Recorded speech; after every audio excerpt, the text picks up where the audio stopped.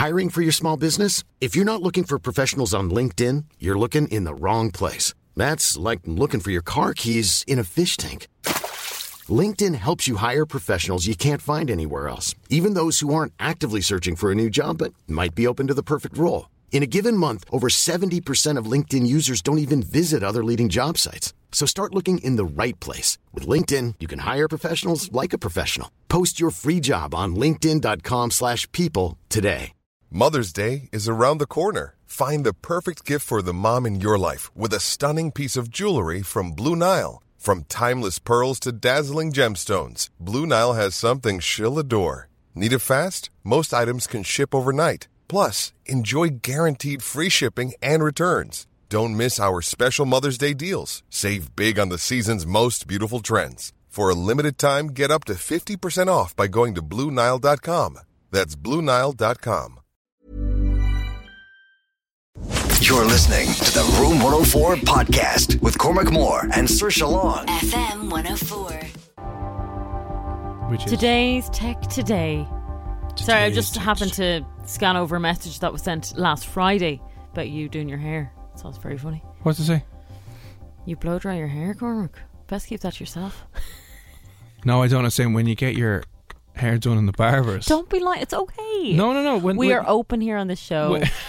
Okay. Listen, I'll tell you, when you get your hair, I was talking about when you get your hair done in the barber and they put the hairdryer over it at the end, it gives it a little bit of extra volume. You think, like oh, happy volume. days, and then the next day you're flat and you look like in bits and you hate yourself. You're like, why did I go to that barber again? I hate my life. I think, like the message said, keep that to yourself. It's not cool. I don't care if it's just what happens if whoever sent that in, who's from Dermot, if you get your hair cut, they will hair dry it as well. I've never seen a guy being hair dried. All the time. So they just blow the hair off you. But yeah, blow the hair off you, but not to give you a bounce. Not to give you a perm. Does every barber not have those grey machines you put over your head? They're the granny things. No, they don't even have them in girls' They have them hairdressers. in barbers. What? You go in and get a cut and you sit on that for a while. It's like 10 minutes. Are you sure you're going to a barber's? I'm not going to a granny hairdresser's. And then a small little woman comes and does my toenails. It's a barber. Standard. Sorry, interrupting you. Anyway, So, I thought that was funny. we'll move on. What's going on in the world of tech? Well, the main story that's going on at the moment is the ransomware attack on the HSE. Horrendous. You have to be a bit of a scumbag during a pandemic to hold an entire health system hostage and demand money off them. Reportedly asking for Bitcoin to the value of about 20 million quid. And usually what they do with these things is they come in, they completely lock all of your systems. So they lock the systems and then you can only unlock them if you pay the ransom. And then they may or may not. You've no guarantee either. Like, they're scumbags. They're not going to go, oh, there you go, job done. They don't exactly have customer service. But But people's appointments are being cancelled. People's procedures are being cancelled. But, treatment. Yeah, they can't People access. are going to die. They can't access a lot of medical records. Horrendous. So they're like absolutely strung out, and fingers crossed they'll get it sorted. Apparently the HSE is now, and the guards are dealing with like the FBI and different cybercrime units from around the world. I don't know if this is linked, but in the last couple of days as well, a hacking group has shut down an oil pipeline in the United States as well. So this is where the world will be set on fire. We'll think it's a pandemic and a plague or nuclear war. It'll be lads at home on their laptops just causing havoc. Absolute havoc. So what's the situation now? Well, they're working to sort it out. Fingers crossed it'll be done. Turns out it is believed to be a hacking group called Wizard Spider. Now, would they be based in Europe? In Russia. Okay. So apparently the Russian group who do hack. So they're over called Wizard Spider, and they use this software, this program, ransomware called Conti, which again will completely lock up all the data on your computer. So you'll just open it one day and it'll be locked, and you cannot do anything about it. You can't do a Control-Alt-Delete, you can't do an Alt-F4, you can't do anything, just locked. But what also this program does, it also will leak information. So what's happening now is these guys had a website where they would sell you the software, but also they have a website where they will sell the data that they have harvested off people. So obviously you want to keep an eye on any dodgy text messages that you're getting over the next few days, because it might be linked to the breach. I got a message yesterday, and I didn't click on the link, but I got a message yesterday that said, we have received your order and it is now ready to be forwarded to your address. Follow the instructions here. I just didn't click on it because I'm like, that sounds a bit dodgy. It does sound dodgy, yeah. Now, I'm getting, on average, 3 phone calls a day. Oh, are you? From numbers I don't know. Yep. I've stupidly answered one. It goes straight to an answer machine. Yeah. But like, it's constant, and I block the numbers, and they can still keep ringing. So I saw a friend of mine had put it up today, saying that she's also getting a ton of calls from. Yeah, a lot of people are. Unknown number. Yeah. And it could be related to that. Now, it could be related to something completely different as well. But anyway, what's the situation now? What's the story now? Still not back to normal, but the Russians have said that they will offer support if the Irish approach them. So the Russian government have said, listen, if you're having a bad time, give us a shout. Although I've heard other people comment saying that the Russians turn a blind eye to this international hacking, especially if it's at the West, because they don't really like the West. They don't like Europe and America. They would see them as their enemies, and they just let them cause havoc. So who knows that whether or not they'll. But I heard we're not paying that money. Not paying that money. No. And you'd be pretty annoyed, like, as well. If I was a nurse and they paid that 20 million quid, I'd be like, hang on a second now. I know, but at the same time, you got 20 million there dying. I pay the nurse. Yeah. But the worry then is you pay it and then it happens nothing again. Happens. Yeah. Or nothing happens. You pay the 20 million and they don't unlock the files. They're just like, see you, bye now. So why would they have to? If you're going to be that scummy to lock up sick children's computer files in a hospital, you're not going to turn around and give them the money. No. Like, thanks for your money, you idiot. Good luck. See you, bye.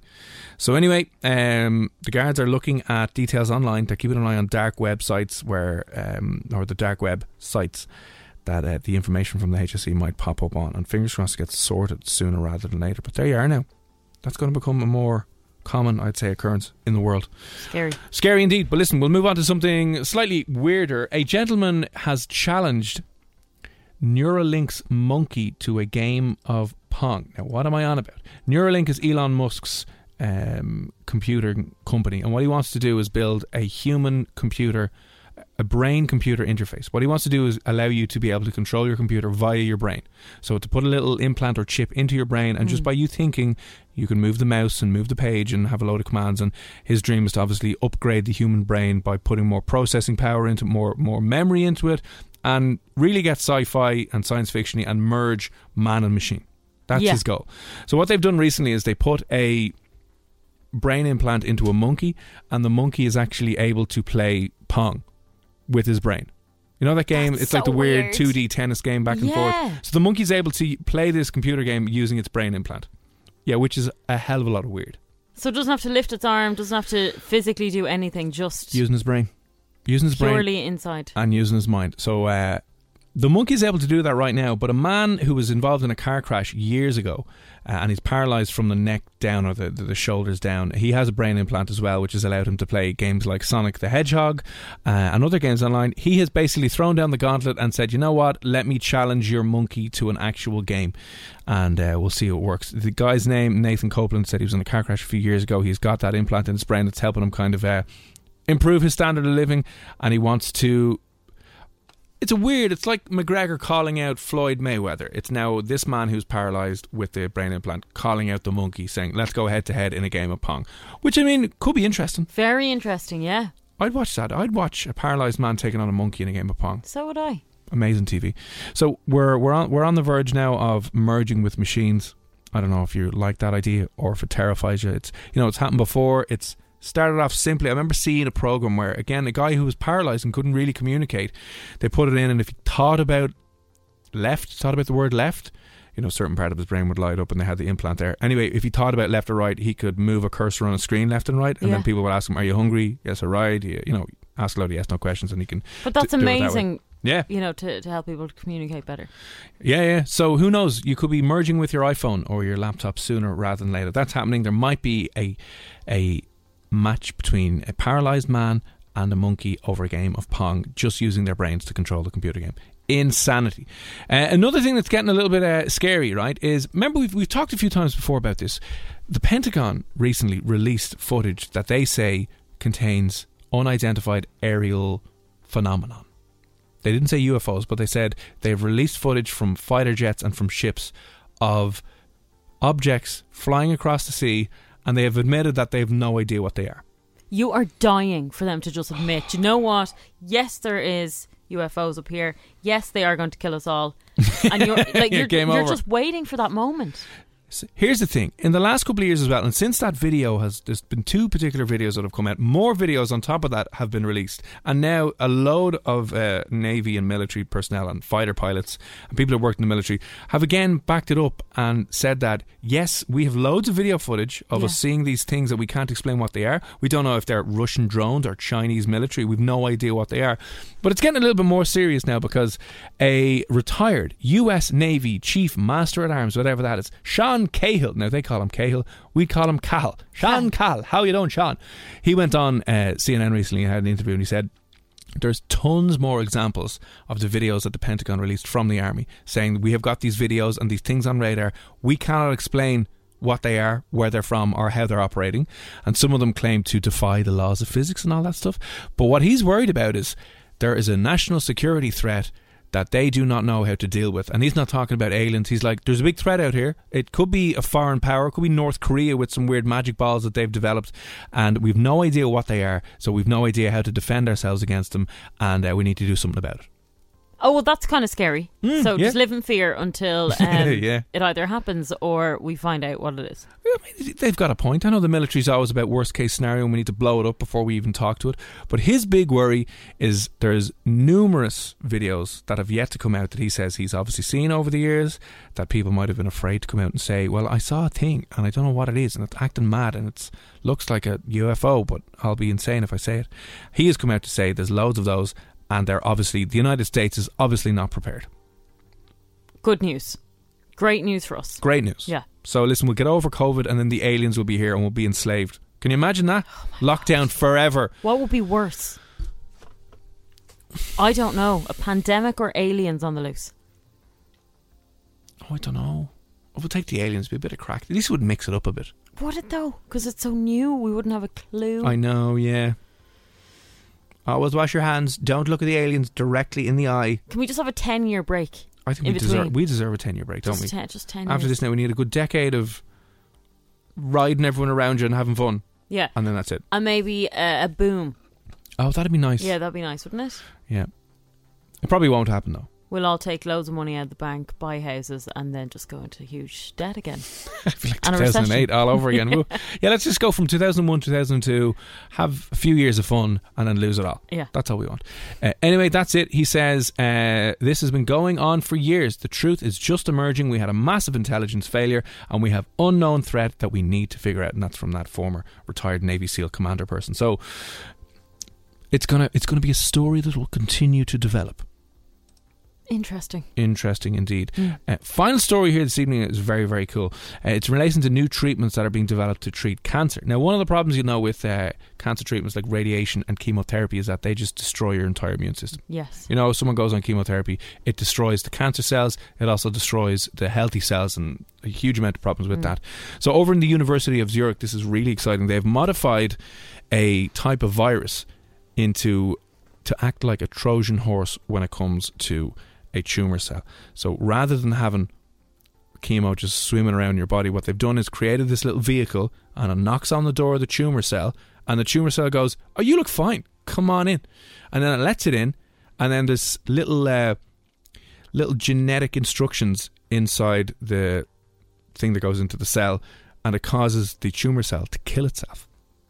Oh, isn't that cool? That's very cool. They've basically taken a virus and they've hijacked the workings of a virus, and instead of putting things that make you get sick, they put things in it that makes your immune system act up or improve, and it actually makes the tumour cell kill itself, and the tumour cell can't recognise it. They're calling it the old Trojan horse attack.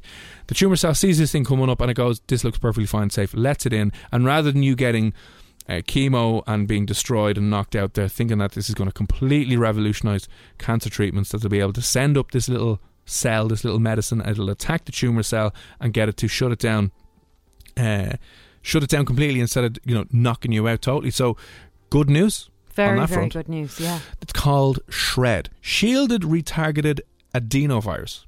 It's a big fancy name. Anyway, it could be probably one of the most important advances in cancer treatment that we've had in a hell of a long time. So fingers crossed that this opens the door to it, rather than you getting sick and getting wiped out from having huge amounts of treatment and huge amounts of radiation that will attack a lot of cells and the chemo and other things. it's just going to trick the tumour cell into thinking that it's something safe to let in, and then it causes the tumour cell to shut itself down, to kill itself, to destroy itself. Happy days. So that's coming out from the University of Zurich, and who knows, we might be seeing better and more effective and safer cancer treatments sooner rather than later. I said that's from the University of Zurich who've done that. So Trojan horse approach to destroying. It's always nice to know that work is going on. You know, even behind the scenes, and you don't hear about it, that they are continuing to pump money in there. And one of the reasons I think it came, it was helped a little bit by developing COVID vaccines, because the COVID vaccines use a small part. They use a little spike from the COVID virus, or the whatever it is, the coronavirus itself. So it's a similar kind of idea. They're taking a part of the tumour, they're taking an old virus that usually would do bad things to you, and they're using it as a little delivery system, but they're changing the payload and putting in some medicine that'll make the tumour kill itself. So job done, happy days. If you see anything else that we should give a mention out to on Control Alt Delete, give us a shout. 087 6797 104. Ed Sheeran on the way. Now though, Masked Wolf. This is Astronaut in the Ocean. It's FM 104. You're listening to the Room 104 podcast with Cormac Moore and Saoirse Long. FM 104. Masked Wolf, Astronaut in the Ocean. Cormac and Saoirse here on Room 104. Now, I don't know if you saw this, but outrage was created today online, and I think it's the only way news outlets know how to get traffic and clicks these days. But 20 years ago was the first release of its 20-year anniversary of Shrek. A movie I've never seen. I watched the first one in the cinema, absolutely loved it. I'm a huge fan of Shrek. I think it's a really, really good, funny film for adults and for kids, I'd say. Now, 20 years, I suppose, is a long time for a movie like that, but someone who wrote an article for The Guardian today, a very reputable news source, The Guardian indeed, Scott Tobias is the man's name. You know what, even when I say that name, Scott Tobias, I know you're no crack. No, you're no crack. No. Scott Tobias! It sounds like a very privileged upbringing, a lot of money, and an easy life. And he's a film critic. And sometimes those film critics are dead on the inside anyway. That's what I mean. I kind of feel you're probably quite negative if you're a film critic. All of the film critics that I know who work in this country, if they say the movie is terrible, I actually know I'll enjoy it. Yeah. I swear to God. Yeah. That movie's terrible. I'm like, I'll enjoy that. I kind of do what the opposite of what the critics do, because it's like they're too afraid to say it's good. I suppose, isn't the job title to be critical and to kind of say this is a terrible movie? If they say it's terrible and you go in and you like it, they're better than you, because I don't get why it's bad. Exactly. And then someone else will agree with them, and then they're like, oh, grand. Yeah. They don't even need anyone to agree with them, because you don't understand how the plot and the character development is so weak for this genre. Yeah, it's very cringe, actually. You know, you can love movies, and fair enough, you can critique them. It's kind of like a food critic. Yeah. I hate people describing food. Just get the takeaway. Eat it. Put it in your mouth and eat it. Yeah, don't be overcomplicating these things. Anyway, my mom would say, never eat with your eyes. You know, you look at food and you don't like the look of it. Yeah. Just eat it. Putting a sausage in your eye. Sorry, Mom, did it again. But it's like, it's not on the plate nice enough. The peas are coming onto the potato. Eat it. Shut up and eat. I hate actually, film critics. We're going to share them on Monday. Film critics and movie critics and food critics and wine critics and all that stuff. Anyone who has an opinion and goes too deep into stuff we all enjoy, just stop. You have to get a proper job. Yeah, like being a critic is less of a job than this is. Yeah, literally. I have to watch a movie and give out about it. Wow. No, I'm going to watch a movie, and regardless, I'm going to give out about it so I can justify having my job. Yeah, I'm a critic. Sorry, that was a rant and a half. Anyway, moving on. Let it out. I've just done it. Because they can be so annoying. Anyway, this guy Scott Tobias has come out and he basically said, before you click into that, I just want to read the title of this Shrek thing, right? Yeah. Because here's the article, the article of the that he wrote. Shrek at 20, an unfunny and overrated low for blockbuster animation. How dare he? Yeah. He said the fairy tale comedy was a hit with critics and audiences, but its toilet humour, glibness and shoddy animation mark it out as a misfire. Have you ever... I've seen bits of Shrek. I've never sat down to watch the whole movie or any of the movies, and I know it's a bit of crack. It is a bit of crack. It's great crack. And you know what? It was really well made, and it even stands to its time today. If you were to watch that now, you'd find it funny. Yeah. The animation's good. Like, there's nothing that you can really fault it on, to be honest. And I think most people enjoy the film for what it is. So listen, But someone has come out, this man has come out, and a lot of people were very, very angry, and maybe you would be angry at hearing some snobby Scott Tobias saying that he doesn't like Shrek because he's better than you, and if you like it, you're actually dumb. But listen, let us know, is there any unpopular TV or movie opinion that you have? Is there any movie or series that your friends love, that everyone loves, and you just think is absolute pants? This is what I'm going to come out with, and you're going to hate me for this one. I do not like, never found funny, never liked The Simpsons. Never ever have I sat through a full episode. I do not get it. I don't like it. I don't like the humour. I don't like it as a TV show. So are you going to be writing an article in The Guardian tomorrow about The Simpsons? Yeah. Saoirse Long. Tomorrow in The Guardian. Listen, I have to take a quick break. Let me know, and let Saoirse know, the unpopular TV or movie opinion that you hold. What movie that everyone thinks is amazing, are you just like, nah, it's not for me, I actually think it's absolute pants? Drop us in a WhatsApp, 087 67 97 104. Back with music from Ed Sheeran, Afterglow. It's F1. You're listening to the Room 104 podcast with Cormac Moore and Saoirse Long. FM 104. Short bit from an article that appeared today in The Guardian slating Shrek, calling Shrek one of the worst movies of all time, by a guy named Scott Tobias. Scott Tobias. Very posh sounding name. Make of that what you will. Anyway, here's what his thoughts 20 years after Shrek was released. Here's what he thinks of it. 20 years later, that flushing sound seems to signify the moment when blockbuster animation circled the drain. Shrek is a terrible movie. It's not funny. It looks awful. It would influence many unfunny, awful looking computer animated comedies that copied its formula of glib self-reference and sickly sweet sentimentality. 3 of those terrible movies were sequels to Shrek, and one was a spin-off with Shrek in the work, with a sequel in the works. The curse has eased but not lifted. Wow. That is so unnecessary, so wrong. How shite does your life have to be to spend so long, and that's only one paragraph, it's a fairly long article, by the way, like it's a couple of thousand words going on just absolutely slating Shrek for being unfunny and overrated. And I'm like, I kind of feel bad for that man. How shite must your life be if that's the type of stuff you need to spend your energy on? But you have to remember, I'd say if you looked him up now, the films and TV shows that he slated go on and on and on and on. That's someone who's not just stopping at Shrek, is what I'm trying to say. Barry, though, has said Avatar. I don't get it. Fair enough. I can understand. Like, Avatar, to criticise Avatar, it is just an amalgamation of 2 or 3 other movies. What was that one about? Was it Fern Gully? Did you ever see that movie, Fern Gully? So it's a mix of Pocahontas. It's a mix of... Is it a... The Land Before Time. It's a mix... Did you ever see that Land Before Time movie? Is it a mix of that? No, maybe it's Fern Gully. I think it's a mix of Fern Gully, The Land Before Time, and Last of the Mohicans. So it's all of those 3 movies batched into one. So there's nothing really original about the story. But I remember seeing it in cinema going, this is whop. Class. I haven't seen that one now, but there's people, just going back to critics in general. Mm-hmm. Wine critics bugged the shit out of me. I can taste the cherry and strawberry. No, you can't. It's effing grapes. Yes. Thank you. And Lord of the Rings, Game of Thrones, anything Middle-earthy, I couldn't agree more. It's not my thing. I don't get it. But it's not my thing, I don't get it, as opposed to it being a terrible movie. Yeah. Or a terrible show. Let us know your kind of unpopular TV or movie opinion. Like, what movie or TV show that your friends lose their minds over and you're just like, I just don't get it at all. 087 67 97 104. I mean, the Middle-earthy stuff, I remember I hadn't watched Lord of the Rings for years, and I was like, sure, go on, give us a go. And I didn't realise I borrowed my sister's DVD, and it was the extended version of the DVD. So the first movie in the cinema was long anyway, and the extended DVD version I watched, and I was like, when does this... Does it end? And it was just, lads, nothing happened for hours on end. I was like, this is terrible. Didn't like it at all. Arbs has said, Game of Thrones, way too much fuss. Oh, I like this one. I'm so confused about why there was such hype about Bridgerton.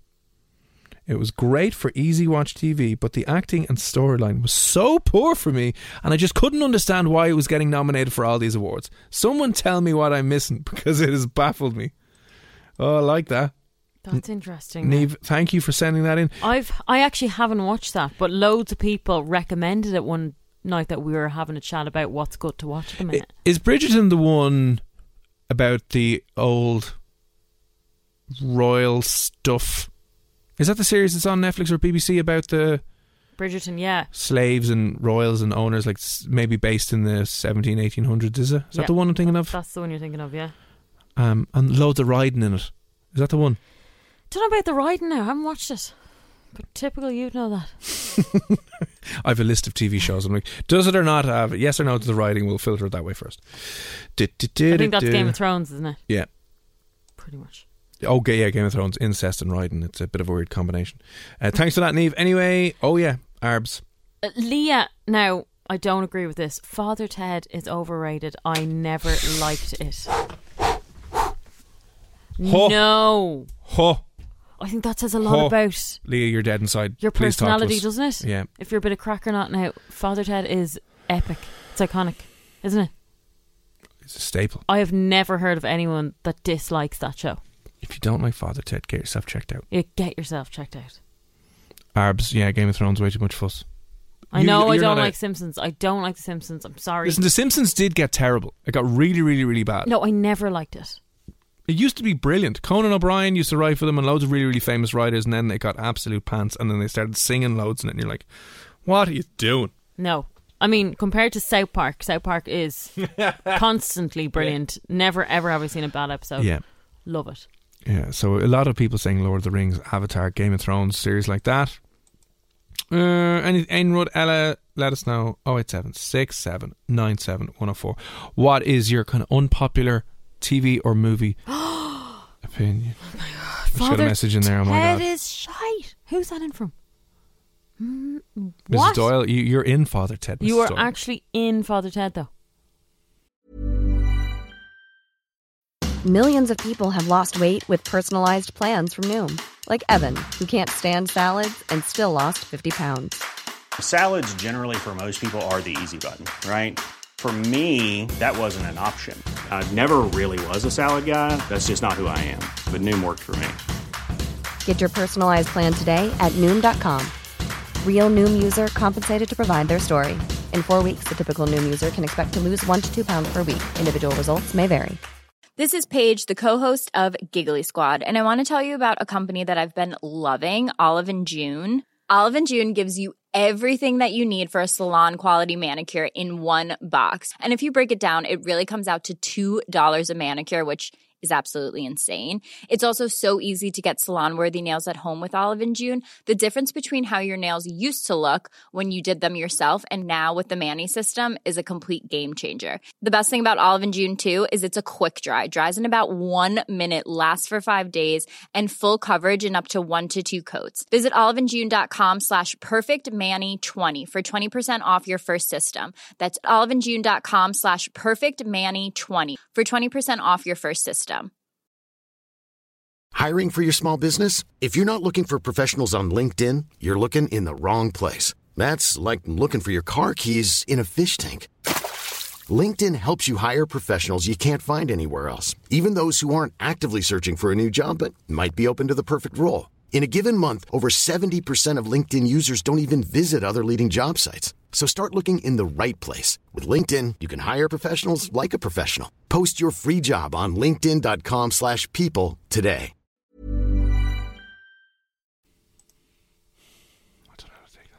The people out there don't like Father Ted. How can you not like Father Ted? Lads.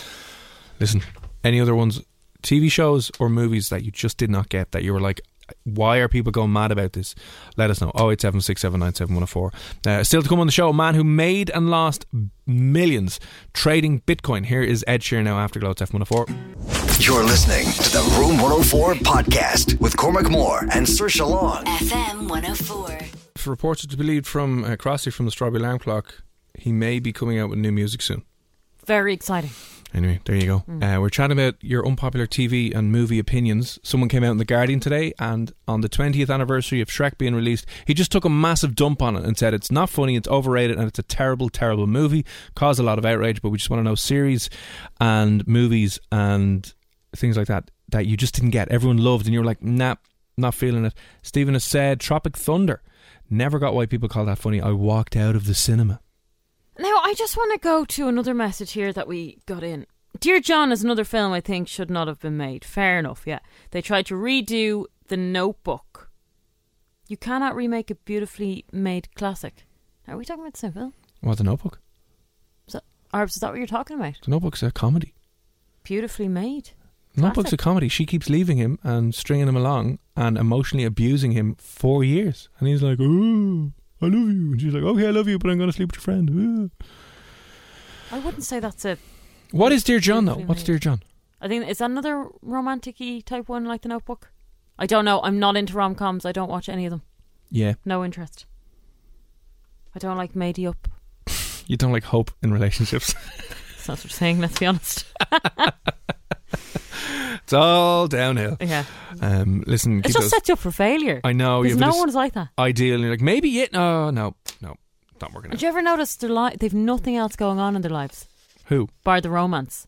Like any of those rom-coms. The whole storyline is based around the look. They don't have to work. They don't have any stress. They don't have any bills to pay. They don't have to... Yeah, don't get a flat tire. Don't get sick. No. Everything's perfect. They just have to work on love. I love this. Friends is a load of shit. Not even annoying. It's just not even funny. It's just annoying. Do you know what? I partially agree with you. I wouldn't be a huge fan of Friends at all. A lot of it works on... I can't remember where I saw this. What, the laughing? Yeah, the laugh track. Yeah. And like scientifically proven to show that the laugh track increases your belief that it's funny and enjoyable by like a huge amount. Because we're all sheep. We are all sheep, yeah. So we just laugh when they tell us to laugh. Oh yeah, we're laughing now, are we? Yeah.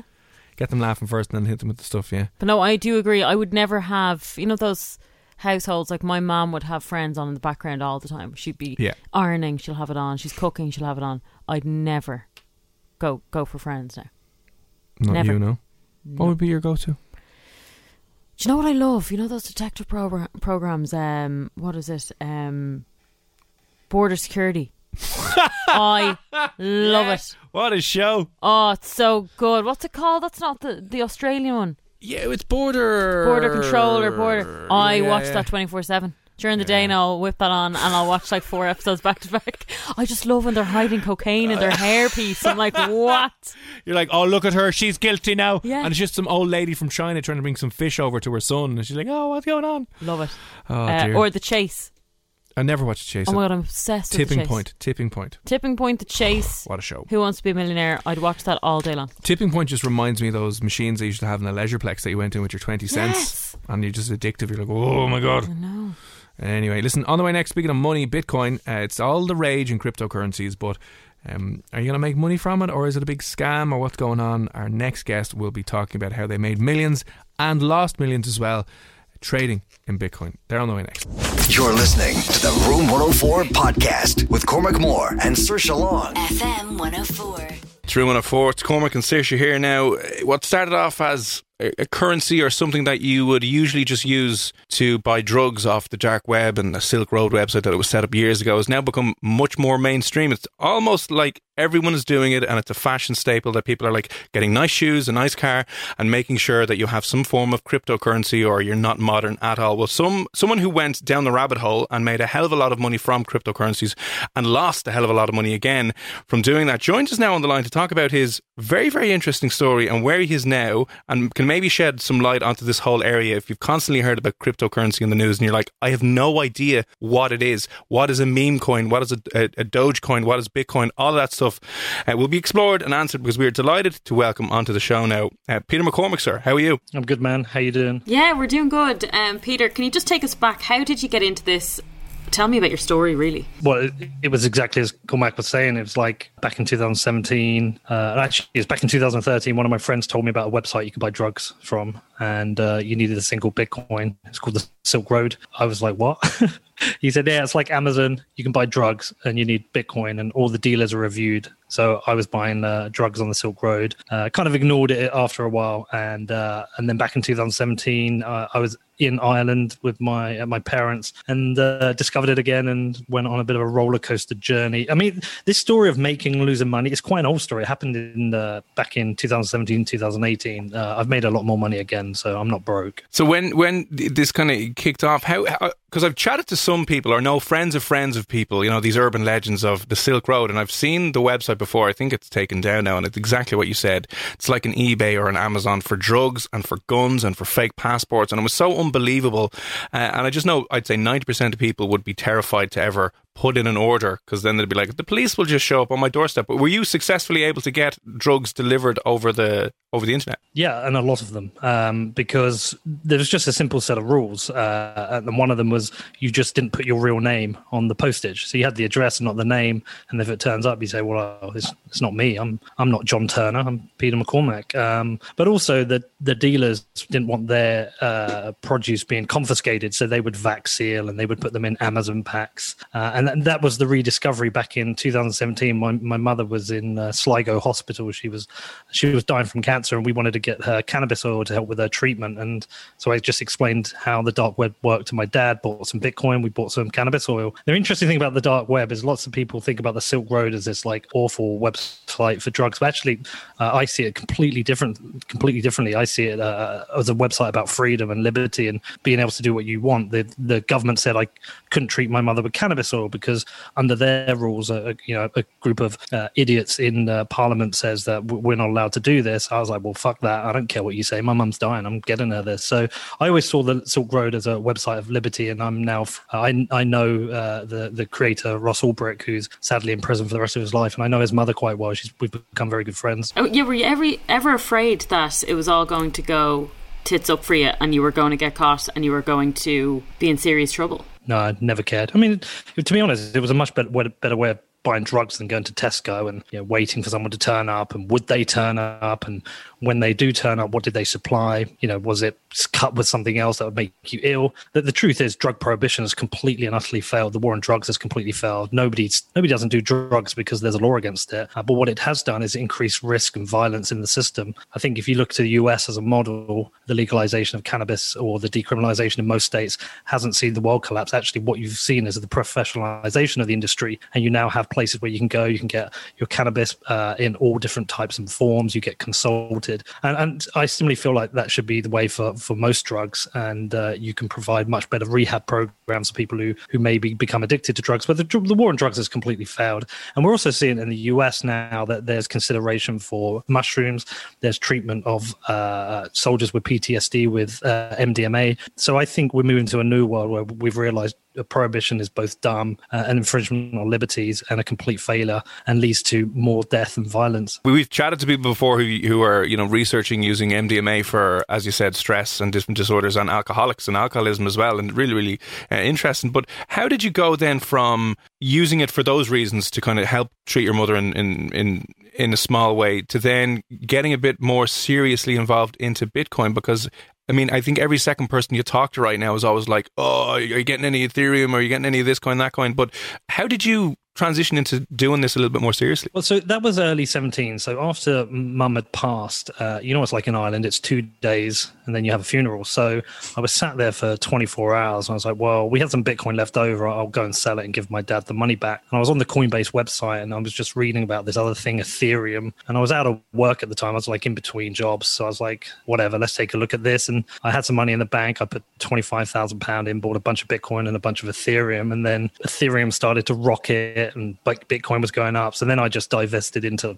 I don't know, maybe 50 different altcoins. And for most of that year, it was up like a rocket ship. I think by about November, I was up to about 1.2 million different cryptocurrencies I owned.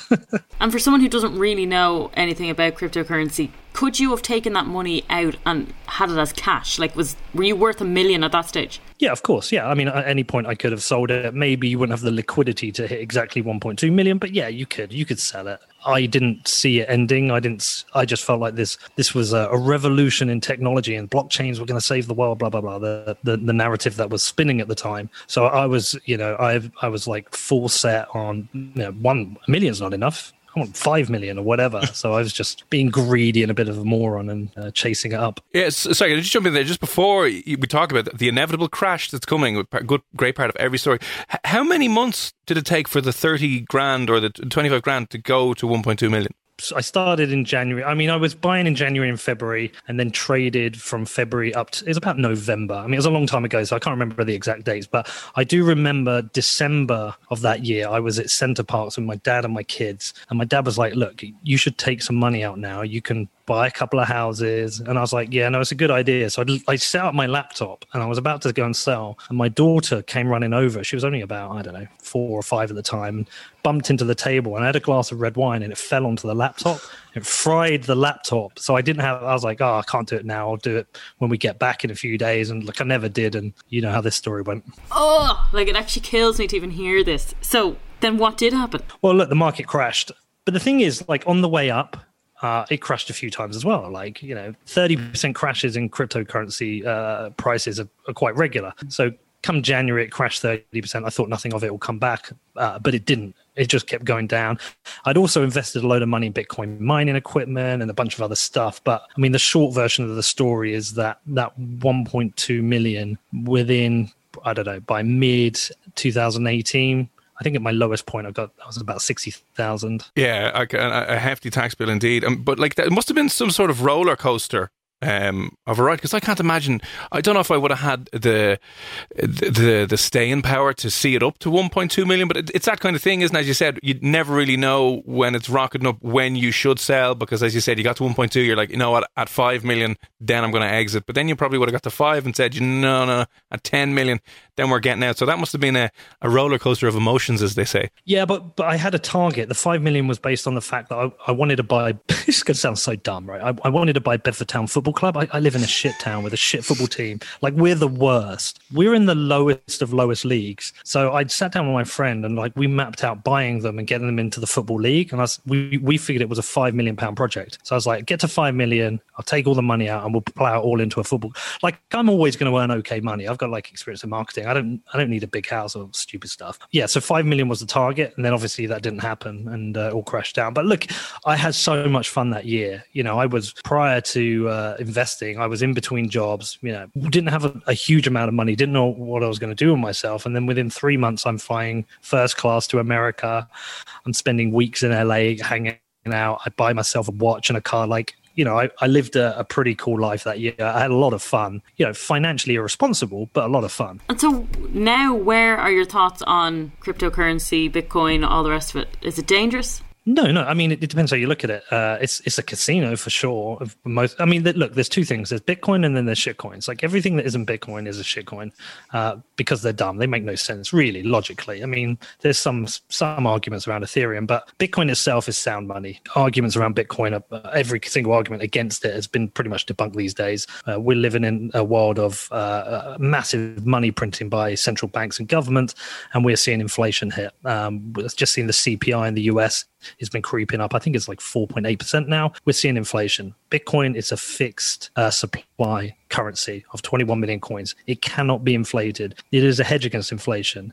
It is also money that can't be censored or seized. And it is, to some extent, a global form of money. I'm calling you now from El Salvador, and I'm in the place called El Zonte, which has had an explosion in Bitcoin. I have a global currency. I can go and buy. I actually can go and buy a cup of coffee and send Bitcoin over the Lightning Network and pay them. And this is raising the living standards of people in El Salvador. So it is an important form of global currency. Anybody ignoring it is ignoring reality, is ignoring a revolution. And I'm a big supporter of Bitcoin. I have the biggest Bitcoin podcast in the world. I've dedicated my life to it. I've made films about it. Everything else is just, you can go and trade it. You might make some money or you'll lose some money. But if you're not stacking sats and getting on the Bitcoin train, you're missing out in the fundamental change to how money works in this world. And ultimately, do you think that's where it's going to go? Because I know, governments and central banks, they're controlling regulation and are maybe scratching their heads with what to do with Bitcoin. But do you ultimately think that Bitcoin and digital currencies will become the norm and cash currencies will be gone in 10, 20, 30 years? Look, the timeline is hard to predict.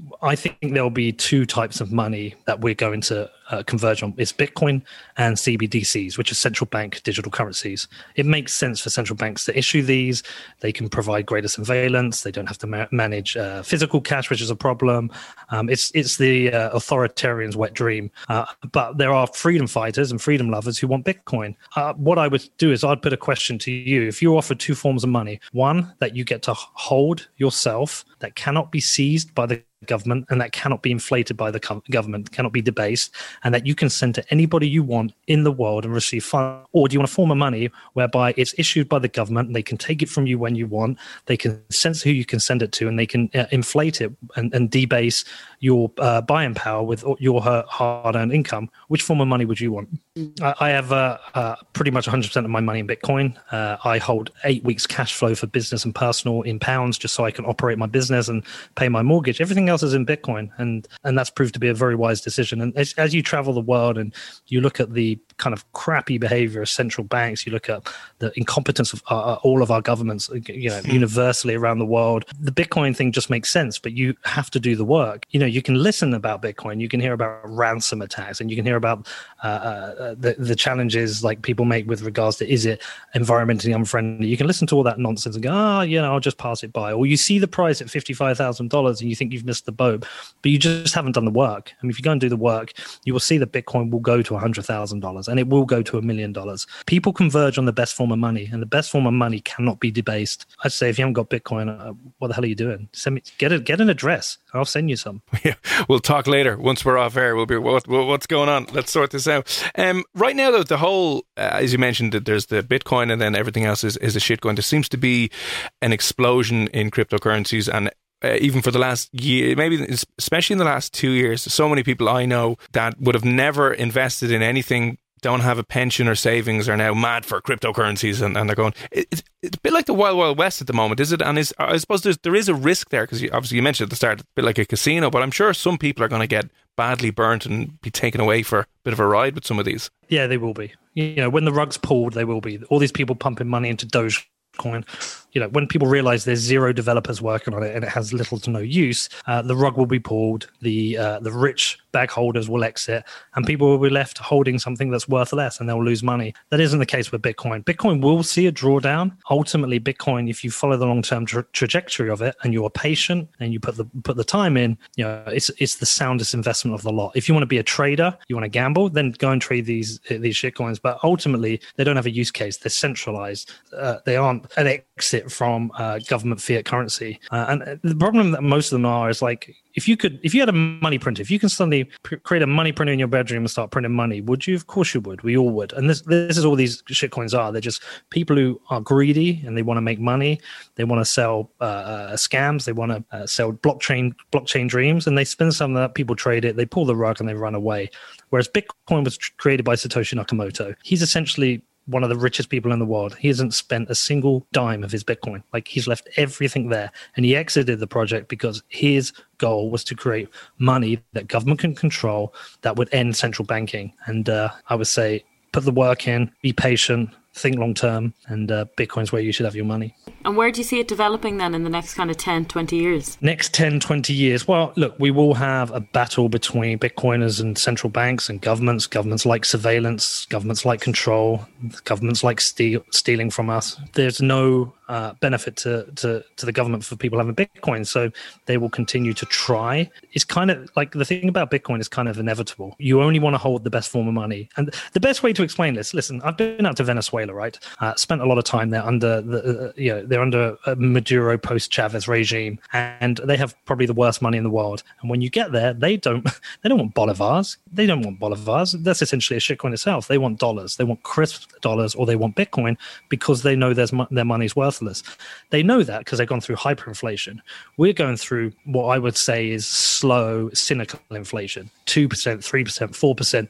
So much so that you don't really think about it, but our wages going up 2, 3, 4%? No. So we're having our purchasing power slowly debased. If you go to a place where Argentina is another example, Turkey right now, Zimbabwe, any of these countries where they've seen massive inflation, they don't want their local currency. I see the writing on the wall for the dollar, the pound, the yen, the euro, and I've moved everything into Bitcoin because of that. And then obviously, before we let you go, I appreciate you giving up your time. If you've just tuned in, we're chatting to Peter McCormack. He runs one of the world's biggest Bitcoin podcasts and has had a roller coaster of a ride over the last couple of years. But you mentioned you're back, obviously you're back investing, but you've had growth over the last number of years and you haven't lost it all then? No. I'm in a way better position than I was. Yeah, my podcast does very well. I've managed to move that a lot into Bitcoin. I wish I had the Bitcoin I had back. If I had the Bitcoin I had back in 2017, I would be worth over 10 million, which would be lovely. But it is what it is. Yeah, it is what it is. But it sometimes getting wrecked and losing all your money is a real good teacher. I'm much more conservative and disciplined with my investing now. And we're in a very different place. But if anybody wants to find out a little bit more, where's the best place you would tell them to go? I would say go and listen to my podcast. It's called What Bitcoin Did. It's at whatbitcoindid.com. I'm on Twitter at Peter McCormack. My DMs are open. Reach out to me. Got any questions? Happy to help. Brilliant. Well, Peter, thanks a million for giving up your time this evening. Go check out his podcast and find him online as well for more info. Explore that whole topic because it'll be here for the foreseeable future anyway. But listen, man, thanks a million for popping on F104 tonight. Thanks for having me.